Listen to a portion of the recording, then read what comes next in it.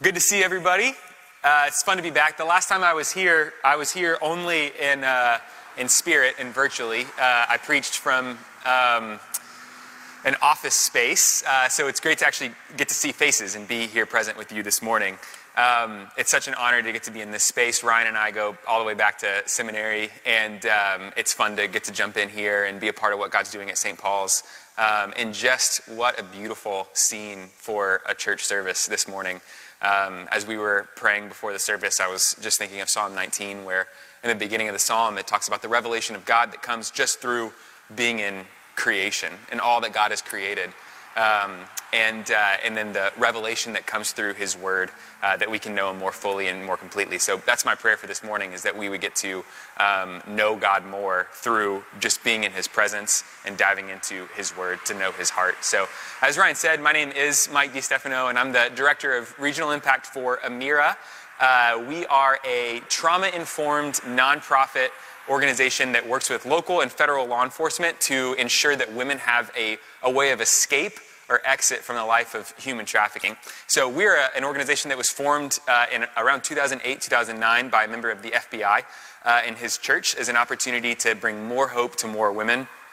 It's been an incredible journey to get to be not only a volunteer with Amira when I was in seminary, but now helping to expand their model into the state of Connecticut. So I have kind of a crazy job. It is not a normal sort of 9 to 5, but I studied business and entrepreneurship in college, and then I studied ministry in graduate school. And so this is the perfect avenue that God has given me to get to make an impact on His kingdom. And I'm so honored to get to be here in this space because St. Paul's, whether you knew this or not, is a partner with Amira. You officially sponsored our Hope 2020 campaign that we had last week.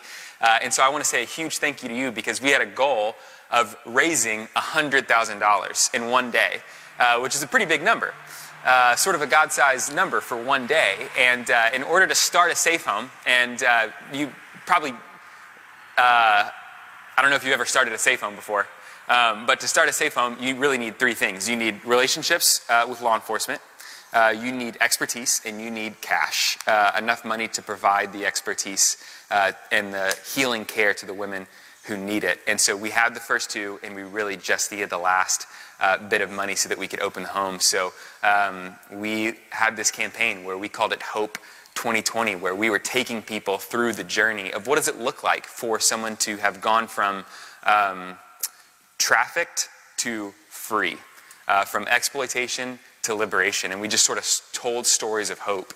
And throughout the day, we raised money to help women to launch the very first safe home in the state of Connecticut. And we didn't raise $100,000. We ended up raising $110,000 in just one day. And so praise God for that. And that is the final bit of funding that we need. And so thank you for being a sponsor. St. Paul's is officially a sponsor. So if you go on our website or Instagram, you'll see your church logo, which I think is just a leaf. But with a link to your church, and so your church was a part of something incredible. So I don't know how the rest of your 2020 was going, but one thing that you did in 2020 that was amazing is you launched a safe home for survivors of human trafficking, and that's pretty incredible. So thank you for being a part of that as a church. And so with that, I want to jump in this morning. So I mentioned, I work for a safe home, and we offer trauma-informed care. So we work with healthcare professionals in the mental health care field to provide trauma care to women who have come through a level of PTSD that really is only known outside of the world of human trafficking in the world of modern warfare. That some of the effects on these women and their brains and their sort of daily function just needs this expert level of care. And so we work a lot in the field of mental health. So I'm sort of dialed into that personally. And it was fascinating for me to sort of jump into these issues that our culture is dealing with, not just victims of human trafficking, but our culture in general. I read the Medical News Journal, and they said that anxiety seems to be rampaging through our nation like a contagious cognitive plague, forming a low-level hum somewhere in the collective recesses of our minds. So they said anxiety seems to be rampaging through our society like a plague, collectively hiding in the recesses of our minds. And what was so fascinating to me about that statement is that was written before the global pandemic. And there's so much in the issues of the world that we're living in today that's causing this increase in anxiety, depression, loneliness, things like that. And many of you know that and feel that. But the reality is the plague didn't create these issues of anxiety.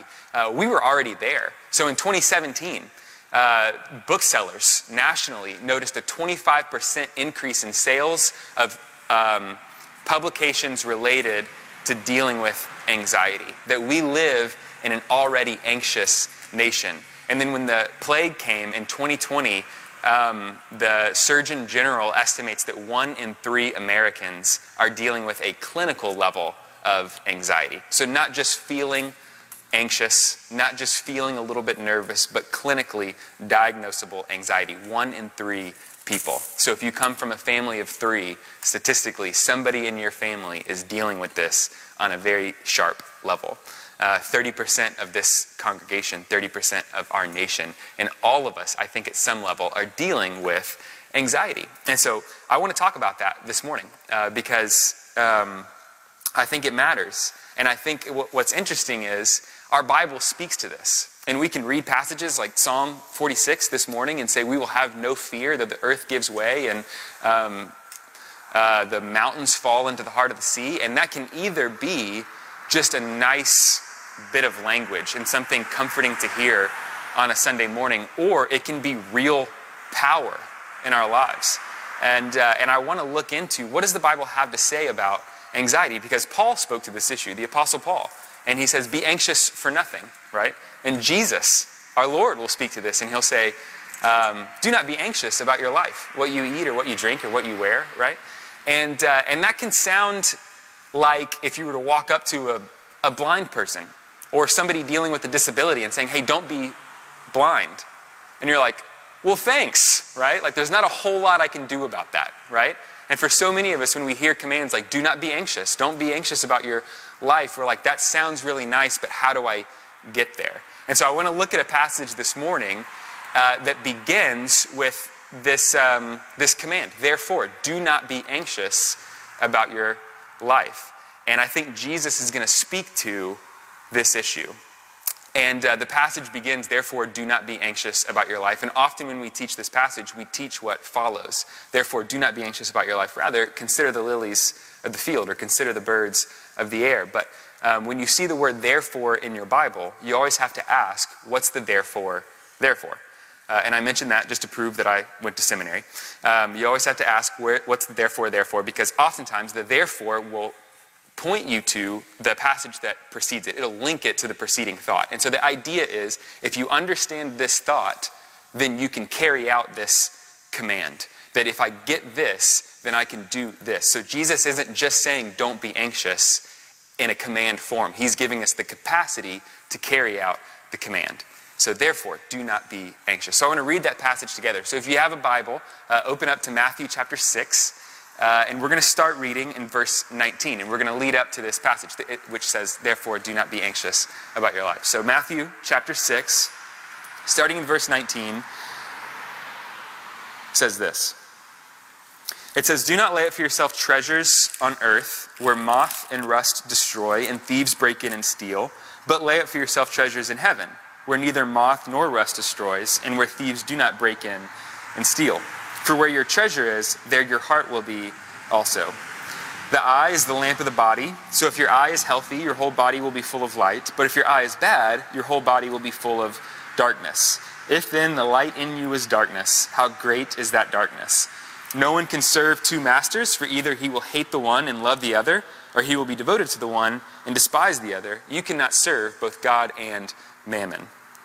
Therefore, I tell you, do not be anxious about your life, what you will eat or what you will drink or what you will wear. For the body is more than clothing and life is more than food. Let's pray and then jump into this passage together.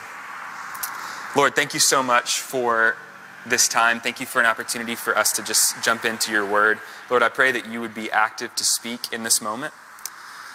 Lord, thank you that you speak to the issues of our day, that you are active to address the things that are causing pain, that are causing difficulty. You see the world that we live in, you see the chaos, and you speak directly into each one of our hearts. And so, Lord, as Isaiah says, I just pray that this morning we would look and we would behold a king, the King of righteousness, and that the effect of righteousness would be peace, and the result of righteousness would be quietness and trust forever. And so, Lord, would you show us yourself this morning? And might this be an opportunity for us to sort of begin anew and begin fresh, that we would be peacemakers, and that we would be filled with peace, because we know the Prince of Peace. And so, Lord, would you do that in us, I pray, in Jesus' name. Amen. So we read this passage that speaks to anxiety.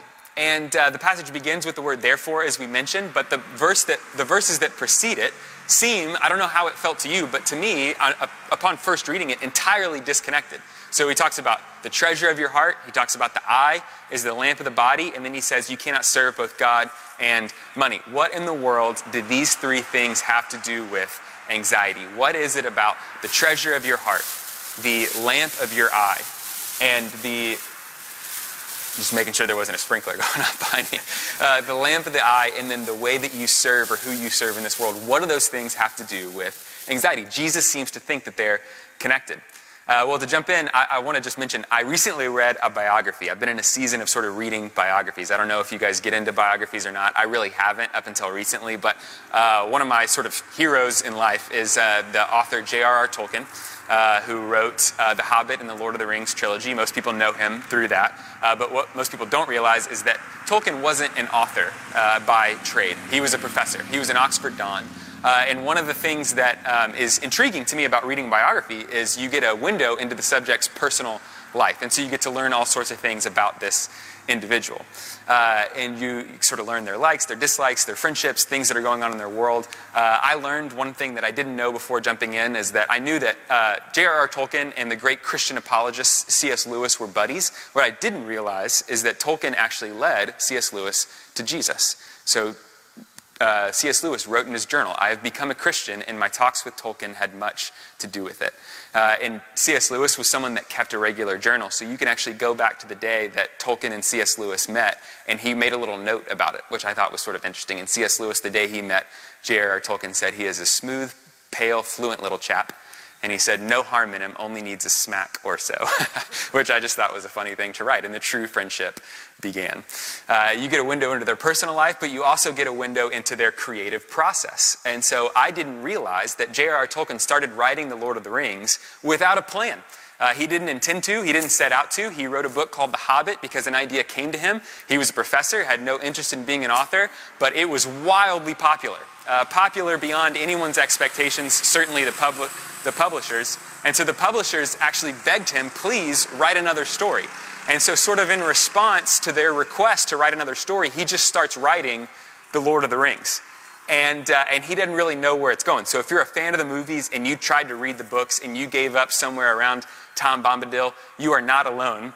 He almost gave up there himself. And the hobbits are sort of just wandering around and you're like, what is happening in this story? And he says, I didn't really know where the story was going until the hobbits got to Bree.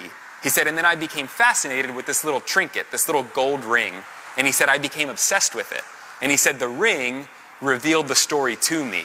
He said, I followed the ring to Mordor. And what's interesting about that is Tolkien's main character sort of shared this obsession with the ring. And if you've ever seen those movies, how many of you, these came out like in 2003, how many of you have seen The Lord of the Rings? You're actually familiar with what I'm talking about. Okay, good. So if you've ever seen those movies, you know that the main character, Frodo, sort of shares that obsession with the ring, right? And he's got this little thing of beauty and immense power, and he's holding on to it, and you watch that as the movies develop, you watch as he becomes increasingly obsessed with it, that he sort of holds it and he pets it. He calls it his precious, right? And then in the end, for those of you who haven't seen it, major spoiler alert coming, he gets to the edge of Mount Doom, and the very thing that he and the fellowship set out to do was to destroy the ring, but his treasure became his obsession, and his obsession ended up mastering him. And he can't do it. He can't throw the ring into the fire. Why? Because his treasure became his obsession, and his obsession became his master. And Tolkien understood this deep human truth, and it's this, that what we treasure, we worship. and what we worship, we obey. So that which has our hearts will draw our eyes and ultimately has our lives. What we treasure, we worship, and what we worship, we obey. That which we treasure will become our obsession, will become our master. What has our hearts, has our eyes, controls our lives. That's the truth that Tolkien was trying to communicate. And what's so fascinating about that is, this is exactly what Jesus was communicating. If you go back to the passage that we read this morning in Matthew chapter 6, you'll see that what he's talking about is the treasure of your heart, the obsession that draws our gaze, and then that which controls our lives, or the ultimate master of our world.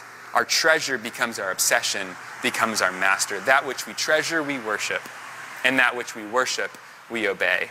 And this is not just a Christian truth. I believe this is a universal human truth. So whether or not you have a strong and robust relationship with God this morning, or if you're just exploring sort of spiritual things, or you're tuning in online just to see what the people in church are up to this morning, I don't think this is just a Christian sort of truth. I think this is a universal human truth. So there was an author by the name of David Foster Wallace who's an atheist, and he said this at a college convocation. He said, "Here's something that's weird and also true." He said, "In the day-to-day trenches of adult life, there is no such thing as not worshiping." He said, "Everybody worships. The only choice we get is what we worship."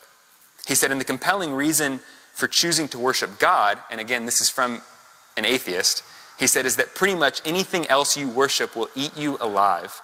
He said, "If you worship money and things, if they're where you tap real meaning in life, then you will never have enough, never feel you have enough. It's the truth." He said, "Worship your body and beauty and sexual allure, and you will always feel ugly.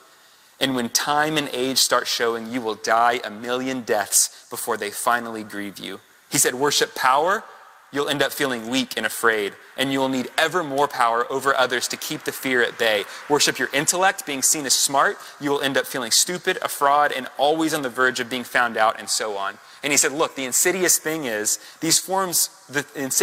about these forms of worship is not that they're inherently bad. Intellect, beauty, power, these are all inherently good things. He says, the insidious thing is that they're unconscious. They're sort of our default setting. And the reality is that everybody worships. Everybody worships. The only choice we get is what we worship. And it's important that we answer that question, because the reality is what we treasure is what we worship. And what we worship will determine how we live. The location of our treasure will determine the quality of our worship, and that will determine the direction of our lives. And so there's this deep human truth that we're attempting to unearth this morning, and it's that the direction of your worship will determine the direction of your life. And so I want to jump into this together. And so Matthew chapter 6, we're just going to go through this verse by verse. So Jesus starts off and he says, "Do not lay up for yourself treasures on earth where moth and rust destroy and where thieves break in and steal. But rather, lay up for yourself treasures in heaven where neither moth nor rust destroy and where thieves do not break in and steal. For where your treasure is, there your heart will be also."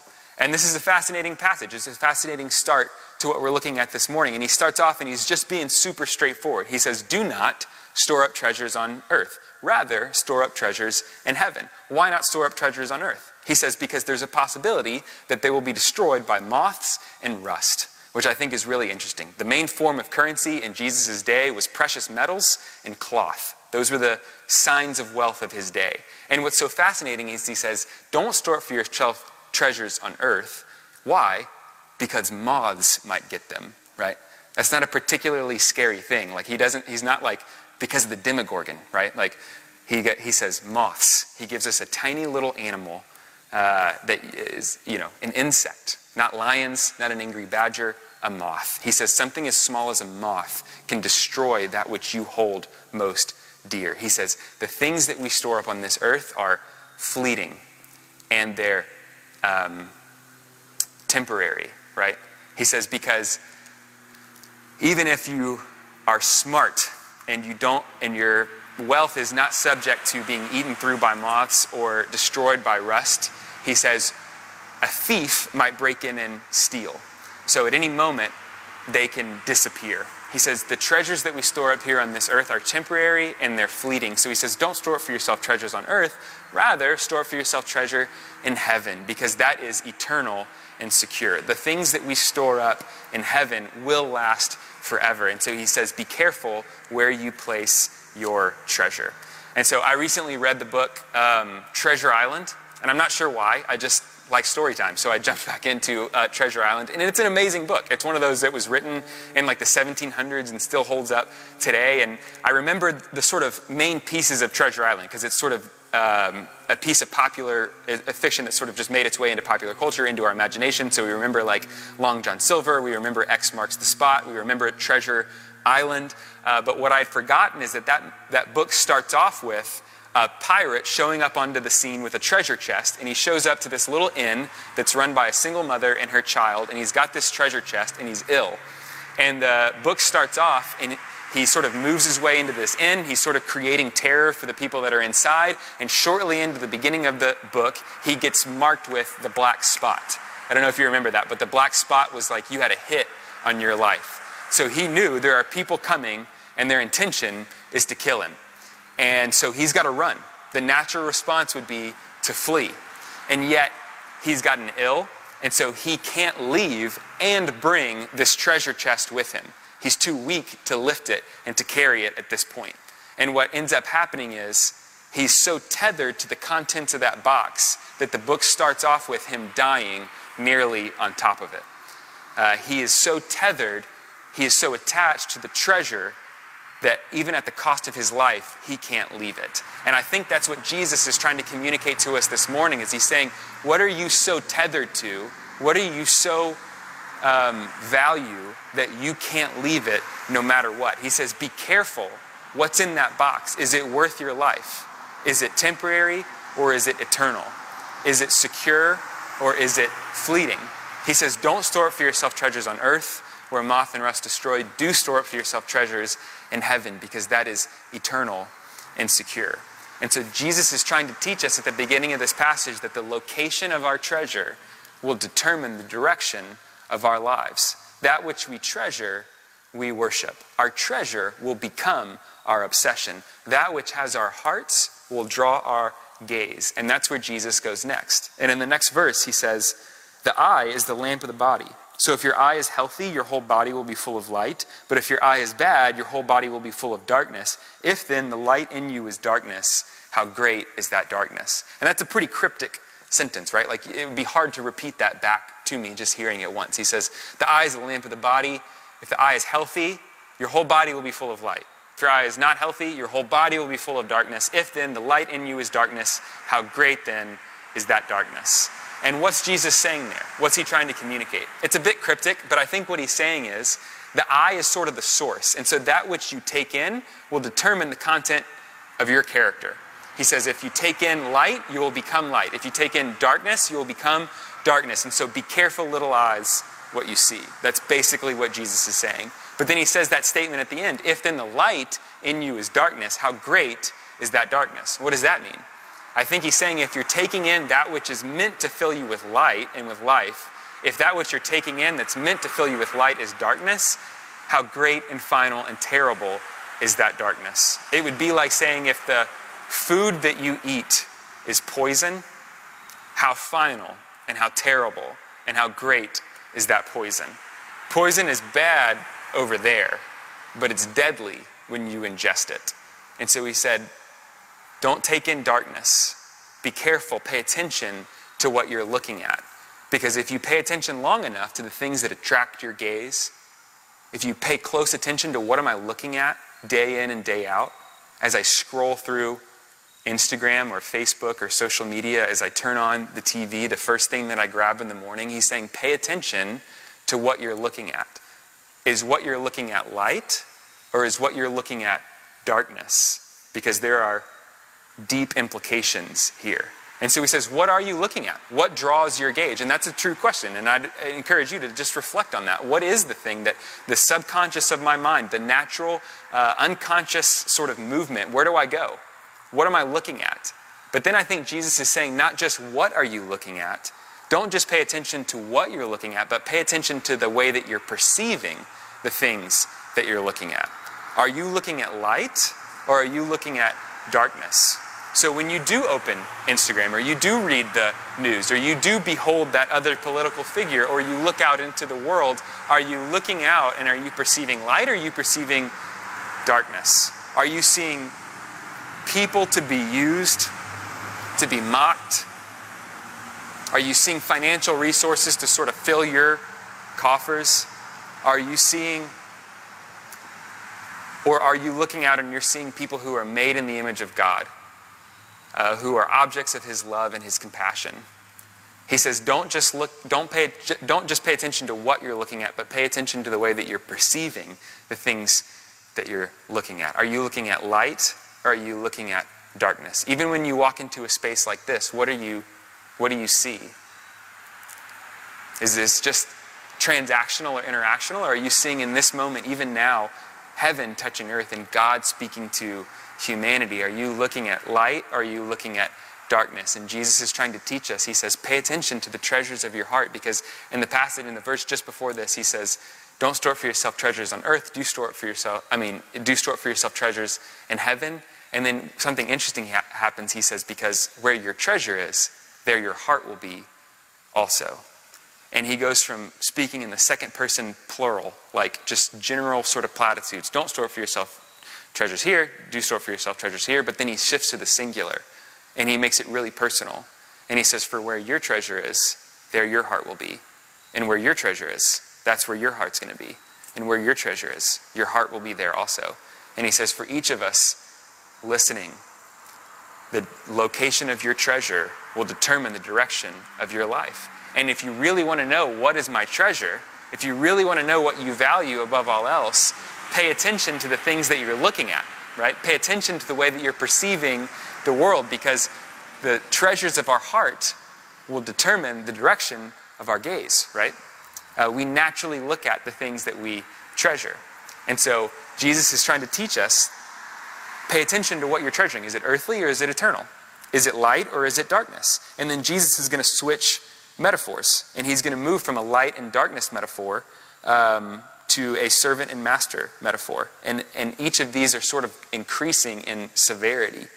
And so he finishes and he says, so no one can serve two masters, for either he will hate the one and love the other, or he will be devoted to the one and despise the other.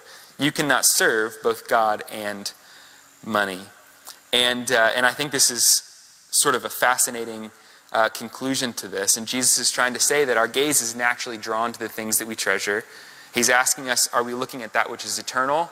Or are we looking at that which is temporary? Are we taking in light? Or are we taking in darkness? Because what we treasure, we worship. And what we worship, we obey. And so he ends this by saying, you cannot serve both God and mammon. And some of your translations might say God and money, but a more accurate translation would be mammon. It was sort of a Semitic term for just the things of this world, or our earthly possessions. And he's saying you can't be both a servant of God and a servant of the things of this world. You've got to choose one. You can't be both. Because if you're looking at light and darkness, eventually you'll go cross-eyed. You've got to pick a singular devotion to, am I serving God or am I serving this world? And as I was thinking about this one, how we can't serve both, I was just thinking about this idea that God is looking for people of integrity. He's looking for whole people, not people who are divided. I'm serving the world a little bit here and I'm serving God a little bit here. He's saying I'm looking for singular devotion. And the image that kept coming in my mind was the movie Mrs. Doubtfire. I'm not sure if you guys have seen Mrs. Doubtfire. Very old Robin Williams movie. Show of hands again. How many of you have seen Mrs. Doubtfire? Okay, quite a few of you. That was an enormously important movie in my childhood. I loved Mrs. Doubtfire. I had no idea how much cross-dressing influenced me as a child. This Robin Williams, if you've never seen the movie, he loses access to getting to see his kids, so he dresses up as a maid, and he goes sort of back into their world, and he enters into their world not as himself, Daniel Hillard, but he enters into their world as Mrs. Doubtfire. And if you remember that movie, there's this scene sort of at the end of the movie where he's having dinner with his family as himself, as Daniel Hillard, and then he's having with a boss as Daniel Hillard, and then he's having dinner with his family as Mrs. Doubtfire, and he has to keep running back and forth and changing in the bathroom, and he's Daniel Hillard here in one moment, and then he's Mrs. Doubtfire here in the other, and he's one moment he's the funny sort of hairy Daniel Hillard, and the other moment he's this cheeky British Mrs. Doubtfire maid woman, and he's running back and forth, and then eventually he shows up at the wrong table in the wrong outfit, right? And I think that's an important illustration, because that's how so many of us are frantically trying to live our lives. That we're a little bit this way here, and we're a little bit that way here, and I'm going to be a servant of God in this moment, but then I'm going to care tremendously about this in this moment, and I'm sort of running back and forth. And I think what Jesus is trying to tell us is eventually you're going to show up at the wrong table with your fat suit on, right? He's looking for singular devotion. He wants people of integrity, not those of us who are sort of divided in two different directions. Because the reality is, what we treasure, we obsess over. And what we obsess over becomes our ultimate master. And I think for so many of us who are dealing with anxiety, and we want to be servants of God, and we want to be people who really follow God and feel and experience peace, but then we get to this place where we're either failing over and over again with some particular issue, or we're feeling overwhelmed and stressed out by the world, and we don't understand why we can't beat this at the level of obedience. I think what Jesus is trying to teach us is, you're starting at the wrong point. We can't begin with the level of obedience. It doesn't start with the actions of our hands. It starts 2 steps back. And so I think this is good news and bad news. It's good news because now we can have an accurate diagnosis. And so if we look at our behavior and what we're doing, then we can get a window into what led me to this behavior, and what are the things that I've been looking at, what are the things that I've been obsessing over. And then we can take a step back from there and say, what's the treasure of my heart that led to this obsession? And it's here, at the level of the ultimate treasure of my heart, that I can really begin to do work that will eventually affect how I live. And I think what Jesus is trying to teach us is, for so many of us, we have these treasures of our heart that are good things inherently in themselves, but make really bad gods. They make bad masters. And we feel insecure because we are. Because we've put our ultimate hope, our ultimate treasure, our ultimate value in that which cannot hold us.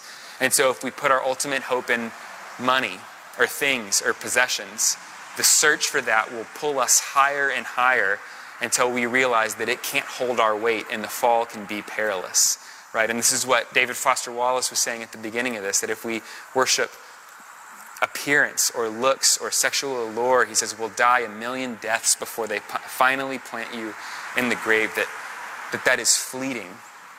And if we worship success, then every failure will feel like a death. If we worship power, then every time it feels like it's pulled away from us, our whole world will go into a tailspin, and we won't know how to live. And there's this passage in the book of Luke where Jesus says the kingdom of heaven is like a treasure in a field. And he says it's like a man was just walking through a field, and he sort of trips, and he looks and he realizes that there is a treasure of immeasurable wealth in this field. And his response is, he goes and he sells everything he has so that he can buy the field. And when he buys the field, he gets the treasure, and the treasure comes free. And yet he sold everything to get the thing that was of infinitely more worth. And I think what Jesus is saying is that for so many of us, we feel sort of our world's going to a tailspin when something is challenged. And it may be different for every one of us, but we feel like the whole world is upside down and backwards, and we don't know how to handle it. And Jesus, I think, is trying to teach us, you were supposed to have sold your ultimate allegiance to that a long time ago, and recognize him as the true and the ultimate treasure. And so it's a good thing that we can get here, because now we can begin to do real work. We can have an accurate diagnosis. This is the thing that I ultimately treasure. I need to replace that with Jesus. But it's a bad thing because ultimately we like what we like, right? And we can't change our hearts. I can't just all of a sudden stop liking something and start liking something else. And so I think that the final thing that I want to say is, how do you replace a treasure from the human heart? How do you replace a treasure from the human heart? I think the only way to do that is to replace it with a more valuable treasure. How do you replace a beautiful thing in the human heart? You replace it with a more beautiful thing.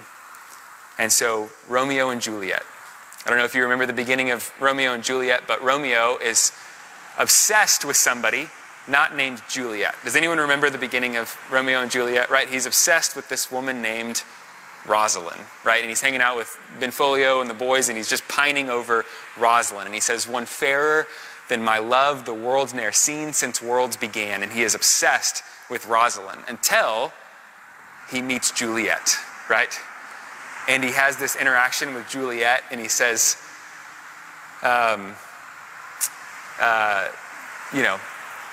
all of a sudden everything in his world changes. And that's the moment when he meets Juliet, and he says, what light through yonder window breaks? He says, it is the east, and Juliet is the sun. Arise, fair sun, and kill the envious moon that is already sick and pale with grief, for thou, her maid, are far more fair than she. And he has forgotten all about Rosalind, right? Because he met the more beautiful treasure. And for so many of us, if we want to live lives that are full of peace, full of ease, full of trust, we need to begin to realize that there are lesser treasures in this world that are not bad in and of themselves, but they make bad gods. And we need to be introduced to the true ultimate treasure of the universe. And it's only there when we can fixate on him day in and day out and go through this exercise of that which is capturing my mind, capturing my attention, capturing my obsession, that's leading to these anxieties and these behaviors that I don't like in myself, and I can't seem to beat at the level of behavior. I need to take 2 steps back and go, what am I obsessing over? What is the ultimate treasure? And it's in that place that we say, oh God, show me yourself. Show me your face. Show me your value. Show me your worth. Because he is the only true treasure of the universe that can be a good master. And it's only our trust in him and the trust in the strength of his hands and the love of his heart that will make us feel secure in this world. This is how we were wired. And so when we begin to see him as a treasure that is a worthy obsession that becomes a capable master, it's only then that we can begin to feel the cares of the world roll off our shoulders and the ease of Jesus fill our hearts. So I hope that makes sense to you this morning, and I hope that it becomes sort of a daily practice, and it's a nice thing to sort of think about, and I think it shows the beauty and the wisdom of this word, that Jesus really understands how we're wired and the things that get us and the things that lead us down certain paths that we may not want to go down, and our inability to sort of change ourselves at the level of obedience. But the reality is as nice as it may sound, without a daily practice of recognizing, what am I looking at? What am I obsessing over? What is the ultimate treasure of my heart? This will be useless to us. And so this has got to be a going into the Word, a seeking of the face of God, a daily reorientation of our affections and the deep treasures of our hearts. And so I pray that that will be true of us as a people, as a congregation, and as a church. So let me pray for us. God, thank you so much for this moment. Thank you that you speak to the deep places of our hearts. Lord, thank you that your word is powerful. Thank you that your word is beautiful. And thank you that it has the capacity to change human hearts. Lord, thank you for the people in this room. Thank you that you speak to us in this place. And God, I do pray that we would be people that daily dive into your word. That we would be people who seek you to know you. And in the process, that we would become more like you. God, I pray that you would reveal yourself to us as the ultimate treasure of the universe.